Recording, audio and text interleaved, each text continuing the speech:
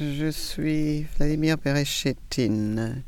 Je suis professeur de droit international, directeur honoraire de l'Institut du droit de l'espace. Pendant 11 années, j'ai travaillé comme membre de la Cour internationale de justice.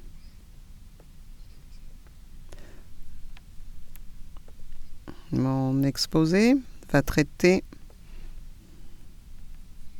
de certaines questions fondamentales du contenu et de la structure d'un domaine du droit et d'une discipline juridique qualifiée en général de droit de l'espace extra-atmosphérique ou droit de l'espace. Je vais essayer d'identifier certains éléments semblables à ceux d'autres disciplines juridiques, ainsi que des éléments qui sont différents des autres disciplines. Je vais commencer par parler du contenu de certains termes. Comme on le sait bien, des questions juridiques d'ordre pratique se sont posées immédiatement après le lancement du premier Spoutnik en 1957. À cause des grandes incidences économiques, militaires et politiques de l'avènement de la technologie spatiale, un nouveau droit est apparu en un laps de temps historiquement court. Après une brève période de désignation quelque peu différente de la nouvelle discipline juridique, le terme droit de l'espace extra-atmosphérique ou droit de l'espace a été reconnu en général. Mais en utilisant ce terme qui semble clair, est-ce que nous percevons de la même manière le sens et la complexité de son contenu? Et je crains que ce ne soit pas toujours le cas. La théorie juridique et le droit lui-même fonctionnent avec des termes définis de manière très précise. En fait, dans la réalité, trop souvent, les termes utilisés dans les discours juridiques ou bien n'ont pas de définition acceptée au plan universel, ou bien sont définis de manière très large et prêtent donc à des interprétations différentes. Le droit de l'espace extra-atmosphérique ne fait pas exception. En langage courant, ce terme est souvent utilisé pour dénoter la réglementation des activités dans l'espace ou liées à l'espace par le biais d'une combinaison de toutes les règles possibles, contraignantes et non contraignantes. Toutefois, cette approche globale ne donne pas une solide compréhension du terme. Les professeurs Francis Lai et Paul Larson, dans leur dernier traité récemment publié concernant le droit de l'espace, ont comparé avec perspicacité l'utilisation plus large du terme droit de l'espace avec comme ils l'ont dit, avec une sorte de sceau qui contient différents types de règles et de réglementations plutôt que dénotant une seule forme de droit conceptuellement cohérente. Fin de citation. Essayons donc de faire le tri dans le contenu de ce sceau, entre guillemets. Pour ce faire, nous avons besoin de points de référence, si ce n'est pas sous forme de définition concertée, que ce soit au moins un certain niveau de compréhension. L'expression « le droit de l'espace extra-atmosphérique » contient deux éléments. Un élément essentiellement juridique, le droit, un autre étroitement lié aux sciences naturelles, l'espace extra-atmosphérique. Commençons par ce dernier. La notion de l'espace extra-atmosphérique n'est pas définie dans les sciences naturelles. Les scientifiques continue d'arguer pour savoir si l'univers est limité ou non, éternel ou non, et voir même s'il existe un univers unique ou plusieurs univers. Bien que le droit de l'espace extra-atmosphérique présume l'absence d'une limite extérieure à l'espace extra-atmosphérique, vu l'état actuel de la technologie spatiale, il ne prétend pas réglementer de manière spécifique les activités de l'homme au-delà du système solaire. Pour ce qui est de la frontière entre l'espace extra-atmosphérique et l'espace aérien, il reste à voir si la récente découverte de nouvelles données matérielles évinçant l'existence d'une telle limite dans la nature repose à une hauteur de 118 km au-dessus de la Terre, voir si cela sera reconnu par la communauté scientifique. Et le cas échéant, si cela aidera à surmonter le manque de volonté politique de certains États de formaliser juridiquement une frontière entre l'espace aérien et l'espace extra-atmosphérique dont les régimes juridiques sont fondamentalement différents. Ce n'est pas pour dire que le droit de l'espace, et cela ne fait aucun doute, le droit de l'espace, dis-je, régit les activités menées à bien non seulement dans l'espace extra-atmosphérique, mais également régit certains aspects d'activités liées à l'espace dans l'espace aérien et dans l'espace extra-atmosphérique. Entre-temps, le lien inextricable entre le droit et la technologie s'est fait sentir dans la rédaction d'un certain nombre de dispositions des accords concernant le droit spatial. Ceux qui ont rédigé ces accords sont partis de manière implicite de l'hypothèse qu'un satellite placé sur une orbite durable autour de la Terre, y compris les plus basses orbites possibles, doit être considéré comme étant situé dans l'espace extra-atmosphérique, voire article 4 du traité sur l'espace ou article 2 de la Convention sur l'immatriculation. Pour en revenir maintenant à la première partie de l'expression, le droit de l'espace extra-atmosphérique. Il faut admettre que l'état de la théorie juridique générale ne facilite pas les choses pour séparer le droit du non-droit. Cela complique notre tâche de faire le tri entre les différentes sortes de règles que nous trouvons dans ce que j'ai appelé le sceau, entre guillemets, qualifié de droit de l'espace. La théorie juridique postmoderne et la philosophie juridique contiennent de nombreux concepts et des concepts différents vis-à-vis de la nature du droit et de ses définitions.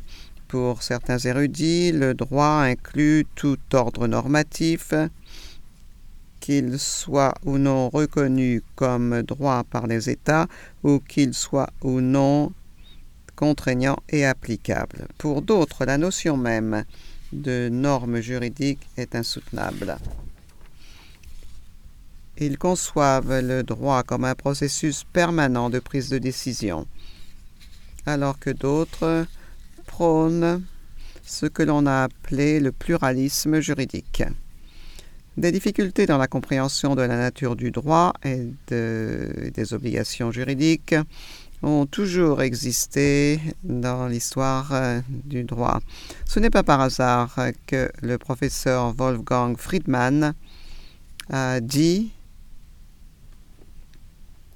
que, je cite, « Pendant des milliers d'années, les esprits les plus puissants de tous les pays n'ont pas pu se mettre d'accord sur une définition universelle du droit. » Fin de citation.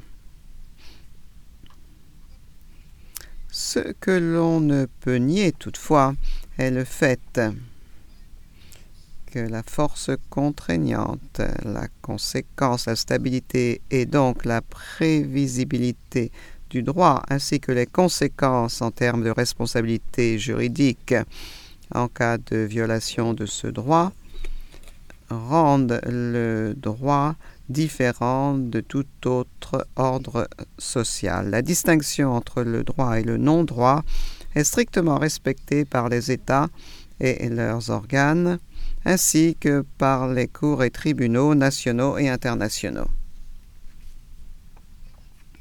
Un autre fait indéniable pour la compréhension du terme droit de l'espace est la division du droit, dans son sens le plus large, en deux domaines largement autonomes. Le droit national, ou plutôt la pluralité des lois nationales, et le droit international avec de nombreux liens complexes et une interaction significative entre ces liens. En conséquence, le droit de l'espace extra-atmosphérique n'existe pas comme un simple organe cohérent et détaillé de principes juridiques et de règles régissant les activités dans l'espace. Ces principes et ces règles juridiques se trouvent soit à l'intérieur du système du droit international, où ils constituent une branche séparée, le droit de l'espace international, ou bien dans les lois nationales de divers États. Ainsi donc, du point de vue de son contenu normatif, le terme droit de l'espace, dans son sens le plus large, est tout et rien en même temps. Dans un sens plus restreint, ce terme est souvent utilisé pour dénoter le droit spatial international public. Il faut toutefois lancer un caveat important. La réglementation séparée des activités spatiales au sein des cadres nationaux et internationaux juridiques ne détourne pas l'attention de l'importance qu'il y a à avoir une perception intégrée de cette réglementation, pourvu que nous n'oublions point que nous ne traitons pas d'un simple système juridique unique intégré. Une approche orientée vers le territoire ou orientée vers le sujet aux activités humaines a été utilisée largement et de manière efficace dans différentes disciplines juridiques, telles que le droit aérien, le droit de la mer, le droit de l'environnement et les droits de l'homme.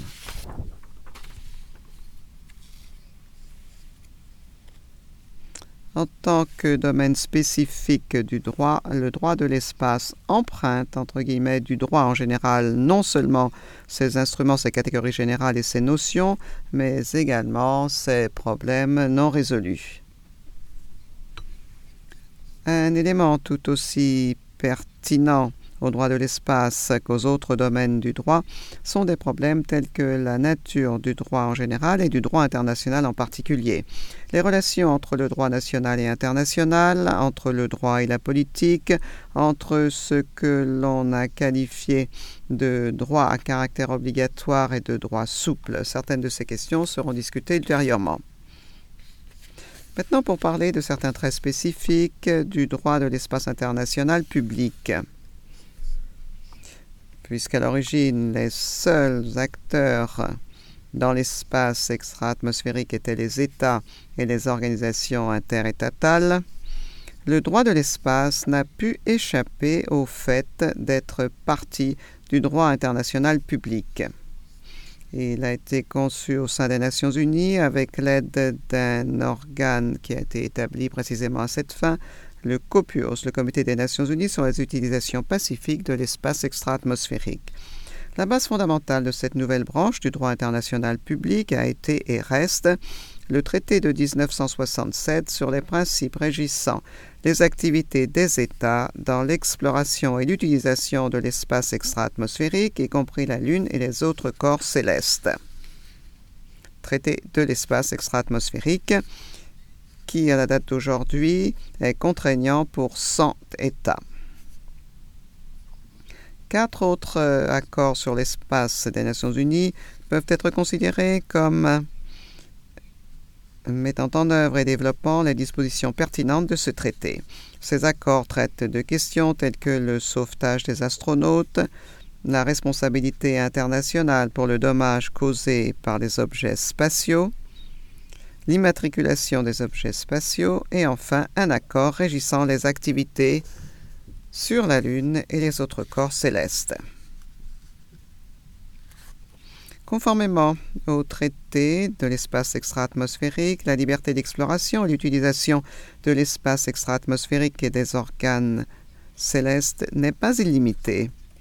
Il fait l'objet d'un certain nombre de conditions et de restrictions, telles que la non-appropriation de l'espace extra-atmosphérique et des organes célestes, l'autorisation et le contrôle par les États des activités privées, des interdictions concrètes de certaines utilisations militaires et autres. Le principe directeur le plus général mentionné à l'article 3 du traité prévoit que les activités dans l'exploration et l'utilisation de l'espace extra-atmosphérique doivent se faire conformément au droit international, y compris à la Charte des Nations Unies. De toute évidence, ce n'est qu'une autre réaffirmation du principe dûment établi de droit international que les activités de l'homme, partout au-delà de la juridiction nationale, sont régies par le droit international. Des problèmes avec l'application de ce principe se posent lorsqu'il y a collision avec différentes conceptions du droit international par différentes écoles de pensée, positivisme, réalisme, constructivisme et ceux qui sont partisans d'autres écoles de pensée. De toute évidence, je ne peux pas traiter de ces théories dans le temps qui m'est imparti pour cet exposé. Je continuerai donc avec ce qui, à mon avis, peut être considéré comme la position générale, c'est-à-dire l'approche la plus largement adoptée, qui met un accent sur le rôle distinctif du droit parmi les autres ordres normatifs. Je parlerai de l'unité du droit international en tant que système et de l'universalité de ses principes de base. En même temps, cette approche reconnaît dûment l'existence de régimes juridiques spécialisés au sein du droit international. Le régime juridique international de l'espace extra-atmosphérique contient plusieurs aspects particuliers, notamment ce qui a été le plus mentionné a été la réglementation unique d'affaires relevant de la responsabilité de l'État et de la responsabilité pour les activités menées par des acteurs privés dans l'espace extra-atmosphérique. Toutefois, je voudrais maintenant parler d'un autre élément très important du droit de l'espace extra-atmosphérique qui est parfois défini comme étant révolutionnaire. Bien que d'une manière ou d'une autre, il était déjà présent dans le droit international et ce, depuis déjà un certain temps. La révolution technologique qui a mené à l'expansion sans précédent de l'activité de l'homme dans l'espace extra-atmosphérique a coïncidé d'un point de vue historique avec une autre révolution sur le scénario politique du monde. La croissance rapide de nouveaux États à la suite de la décolonisation et les besoins et demandes de ces États ont laissé une marque importante sur le nouveau droit. Le premier article même du traité de l'espace extra-atmosphérique indique que l'exploration et l'utilisation de l'espace extra-atmosphérique, y compris la Lune et les autres corps célestes, doivent se faire pour le bien et dans l'intérêt de tous les pays, quel que soit le stade de leur développement économique et scientifique, et sont l'apanage de l'humanité tout entière. Il est vrai que dès le début, il y a eu toute une gamme de vues différentes, d'interprétations différentes parmi les États et les publicistes quant au sens juridique de cette disposition. Pour certains, ce n'est rien de plus qu'une déclaration générale ou un principe moral. Par contre, pour d'autres, cela relève d'une obligation très ferme, voire même une norme péremptoire du droit international. De toute manière, on ne peut nier que ces concepts et ces dispositions, tels que l'héritage commun de l'humanité dans l'accord sur la Lune, et la référence constante dans de nombreux documents au besoin de tenir dûment compte des besoins des pays en développement, ont exercé une ferme influence sur le contenu du droit de l'espace international et ont donné un élan au développement plus poussé de la notion de solidarité en droit international en général. Toutefois, l'application pratique de ces concepts et dispositions méritoires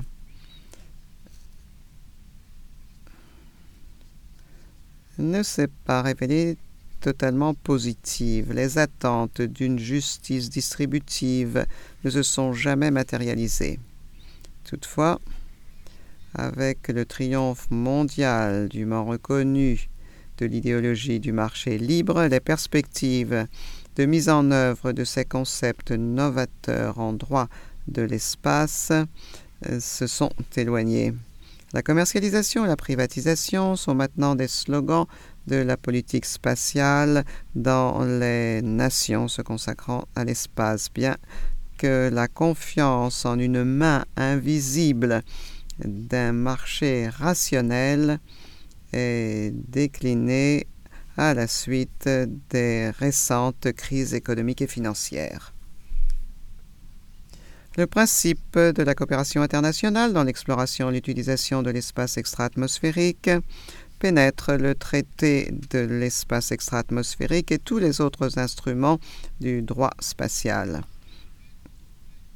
Toutefois, la série de principes de 1996 concernant la coopération spatiale, malgré son titre impressionnant de déclaration sur la coopération internationale pour l'exploration et l'utilisation de l'espace extra-atmosphérique au bénéfice et dans l'intérêt de tous les États, en tenant tout particulièrement compte des besoins des pays en développement.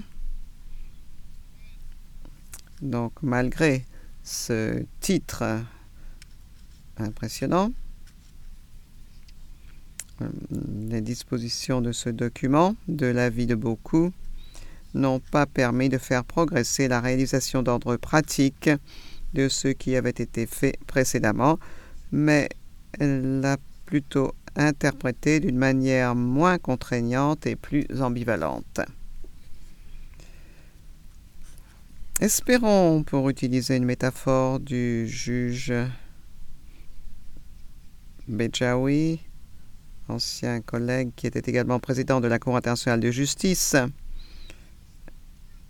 Donc, pour reprendre ces termes, espérons que même si les concepts révolutionnaires et les principes du droit spatial connaissent une éclipse progressive, ils ne disparaîtront pas comme une comète.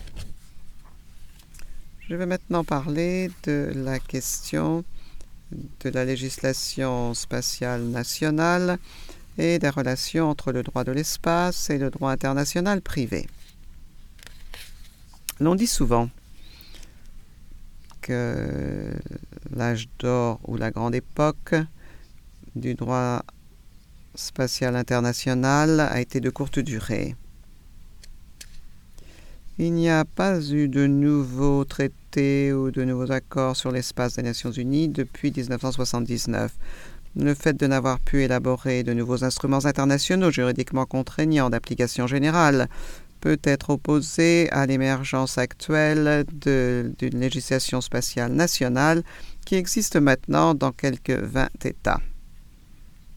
En droit national, à l'exception peut-être d'un petit nombre d'États, les actes législatifs liés à l'espace n'ont pas encore acquis le statut d'une branche séparée du droit national. Un bon nombre de ces actes n'assurent pas une réglementation globale des activités spatiales nationales, mais ne concernent que certains de ces aspects qui, de l'avis du législateur, sont d'une pertinence directe à l'état donné, par exemple brevets, certifications, assurances et autres. La croissance dans la circulation transfrontière des personnes, des biens et des services en cette époque de mondialisation nécessite entre autres l'harmonisation et l'unification d'une réglementation juridique nationale respective. Les activités spatiales nationales et les activités liées à l'espace, notamment à cause de leur commercialisation et privatisation rapide, font maintenant partie de ce processus global. Cela m'amène à la question des relations entre le droit spatial et le droit international privé.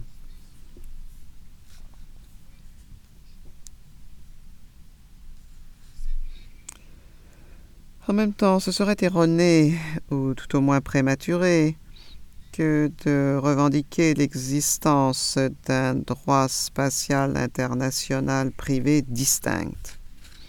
Toutefois, le droit international privé général, avec tous les instruments qu'il a élaborés, a été largement appliqué par les entreprises privées internationales et par les entreprises privées publiques concernant l'espace. Toutefois, l'on peut dire que les activités liées à l'espace sont régies non seulement par le droit spatial international public, mais également par le droit international privé.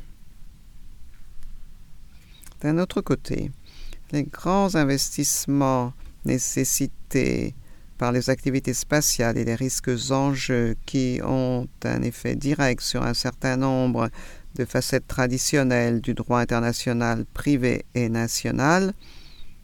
Par exemple, des dispositions concernant l'allocation des risques dans le droit des contrats, assurance, propriété intellectuelle et autres. Les obligations découlant du droit spatial international public sont d'une importance indéniable et devraient être prises en compte par les parties à une entreprise lorsqu'ils traitent de questions telles que les droits de propriété dans l'espace extra-atmosphérique, la juridiction et le contrôle sur les objets spatiaux ou la responsabilité de parties tiers. La croissance dans les utilisations économiques de la technologie spatiale et la privatisation de ces utilisations ont mené non seulement à une application plus large du droit international privé, mais également à la construction savante de ce que l'on a appelé des branches, entre guillemets, du droit spatial, tels que le droit spatial économique, le droit spatial des télécommunications, le droit spatial des transports et d'autres. En fait, ces branches ne sont qu'un mélange ou une combinaison de règles contraignantes et non contraignantes provenant de différentes sources, nationales et internationales, et assemblées autour d'un certain sujet lié aux activités spatiales. Elles peuvent avoir une valeur pédagogique et, dans certains cas pratiques, être utiles pourvu que nous ne perdions pas de vue la nature diversifiée de ces règles ainsi assemblées et les diverses conséquences émanant de leur violation. Les différences entre le droit et le non-droit, entre le droit international et le droit national, entre le droit public et le droit privé, malgré leur interaction croissante et même une apparence de forme hybride de réglementation, ces différences, dis-je, devraient être gardées à l'esprit lorsque nous nous trouvons face au grand labyrinthe d'activités spatiales publiques et privées, de leur réglementation, en cette ère de globalisation ou avec les efforts du secteur privé pour refaçonner le droit de l'espace comme il l'entend. Je pense que malgré la diversification croissante d'activités spatiales essentiellement gouvernementales dans le passé, les principes de base formulés dans le traité sur l'espace extra-atmosphérique, y compris le principe d'autorisation et de contrôle par les États appropriés sur les activités privées dans l'espace extra-atmosphérique, ne peuvent être facilement abandonnés. En outre, il a été prouvé de manière convaincante par un certain nombre d'experts en matière de droit spatial que ces principes correspondent non seulement aux intérêts des États, mais également aux intérêts des acteurs privés. Aucune activité dans l'espace extra-atmosphérique ne peut être laissée non réglementée par le droit spatial international public, si ce n'est pour des raisons de sûreté et de sécurité pour la vie sur Terre. Je suis d'accord avec ceux qui ont mis en garde contre la révision du traité de l'espace qui continue de refléter dûment aujourd'hui l'équilibre des intérêts de tous les États et de tous les secteurs des activités spatiales. Je vais maintenant parler de la question des relations entre ce que l'on a appelé le droit souple et le droit à caractère obligatoire. Comme je l'ai dit précédemment, au cours des 30 dernières années, il y a eu une pénurie dans les instruments internationaux nouveaux liés à la réglementation générale des activités spatiales. Et ceux qui sont apparus n'étaient pas des instruments juridiquement contraignants.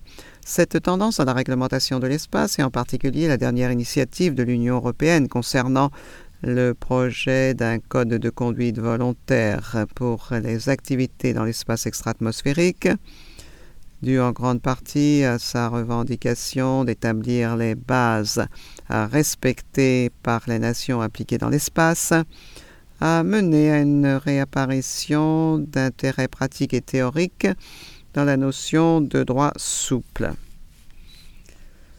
Bien sûr, ce problème n'est pas nouveau, que ce soit pour le droit international en général ou pour le droit spatial international en particulier. Au début de l'ère spatiale, il a été discuté de manière très active, surtout dans le contexte du rôle des résolutions de l'Assemblée générale en tant que source du droit international. Le résultat de ce débat académique n'a pas été conclusif, mais il n'a pas été contesté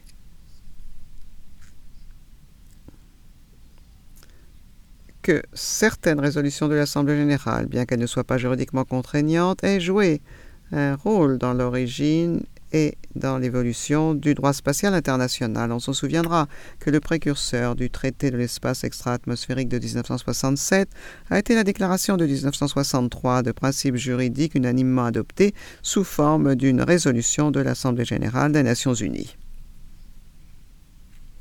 Certains des principes qui figurent dans cette déclaration et dans un certain nombre de résolutions précédentes de l'Assemblée générale sont devenus droit coutumier avant même l'entrée en vigueur du traité sur l'espace extra-atmosphérique. Il est également utile, néanmoins, de rappeler que le Bureau des affaires juridiques des Nations unies, en 1981, a mis en garde que, dans la pratique des Nations unies, une déclaration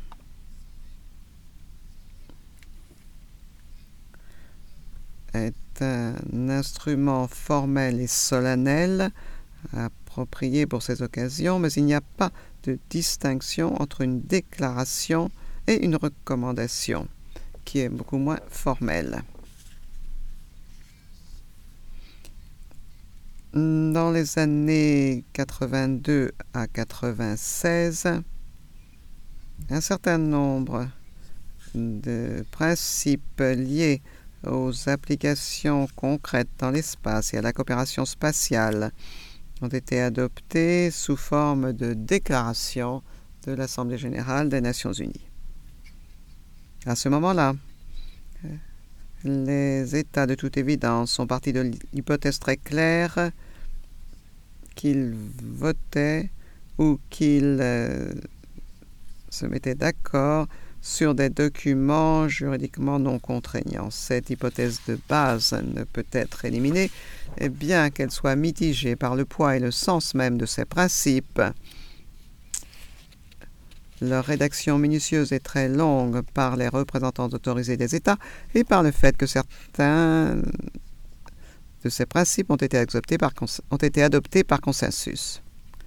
Certains de ces principes, de la même manière ou d'une manière modifiée, peuvent nécessiter un caractère juridique, soit par une procédure de traité ou par la constitution de règles coutumières. Au plan interne, au sein d'un État, ces principes peuvent devenir juridiquement contraignants à tout moment dans le cadre d'une procédure nationale. Ces principes peuvent également servir de preuve de la pratique des États dans le discours juridique sur l'interprétation de certaines règles du droit national et international.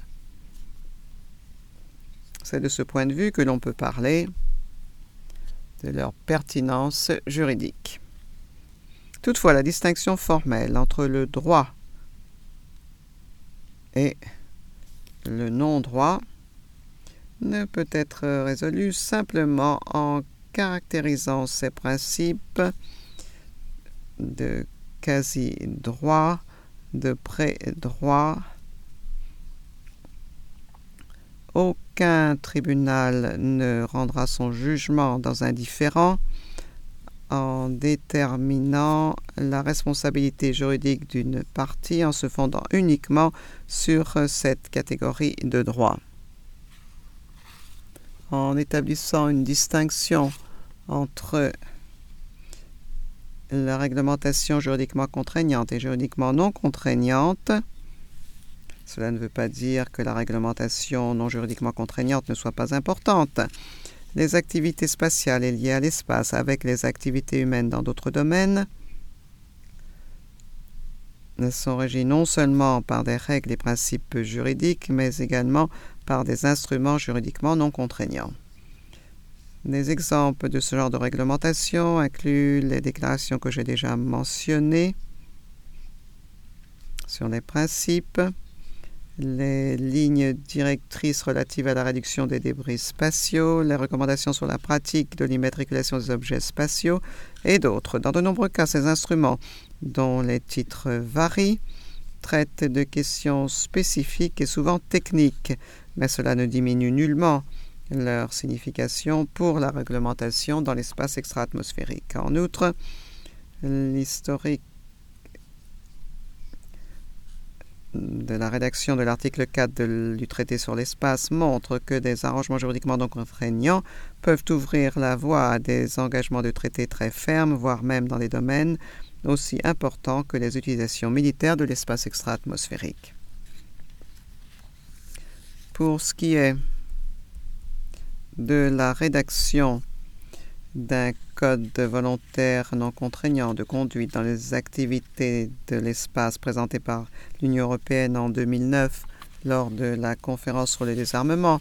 De mon point de vue, le problème avec sa plus large acceptation dépend entre autres de ce qui suit. D'un côté,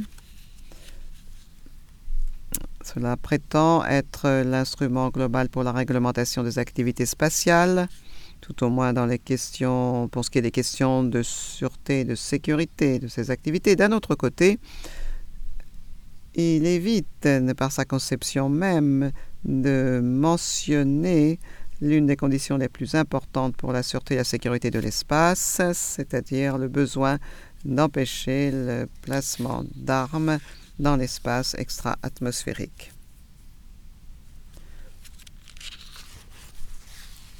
Enfin,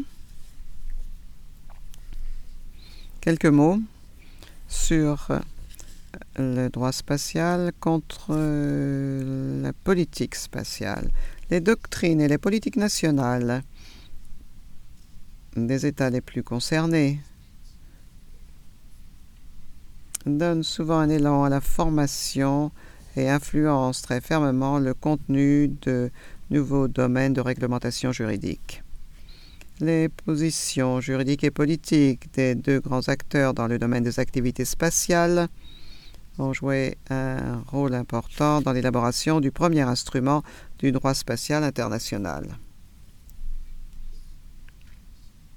Avec une augmentation dans la prise de conscience des bénéfices actuels et potentiels des applications spatiales, de plus en plus d'États, d'organisations internationales et d'institutions d'intégration régionale ont commencé à formuler leur politique juridique spatiale et ont participé activement à l'élaboration de règles juridiques régissant les activités spatiales.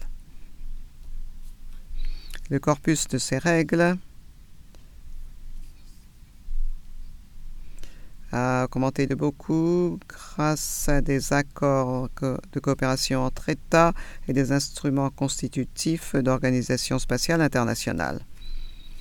Toutefois, aucun État pour lequel une règle juridique internationale est contraignante ne peut invoquer contre cette règle sa politique nationale divergente.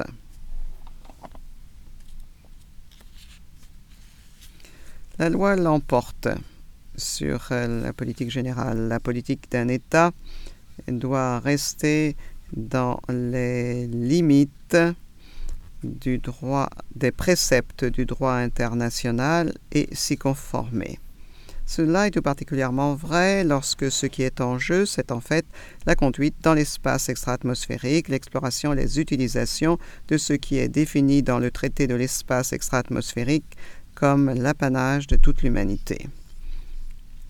Une politique spatiale nationale doit être vérifiée contre le droit, mais pas l'inverse.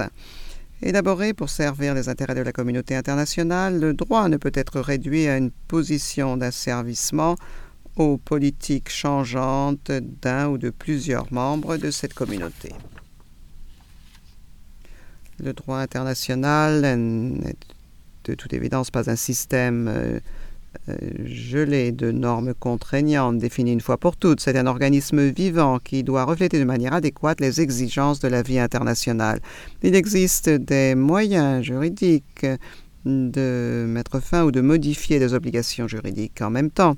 Selon une jurisprudence bien établie, celle de la Cour internationale de justice et de son prédécesseur, la Cour permanente de justice internationale, même le droit national d'un État ne peut être invoqué pour justifier le fait qu'il n'ait pu assumer ses obligations internationales.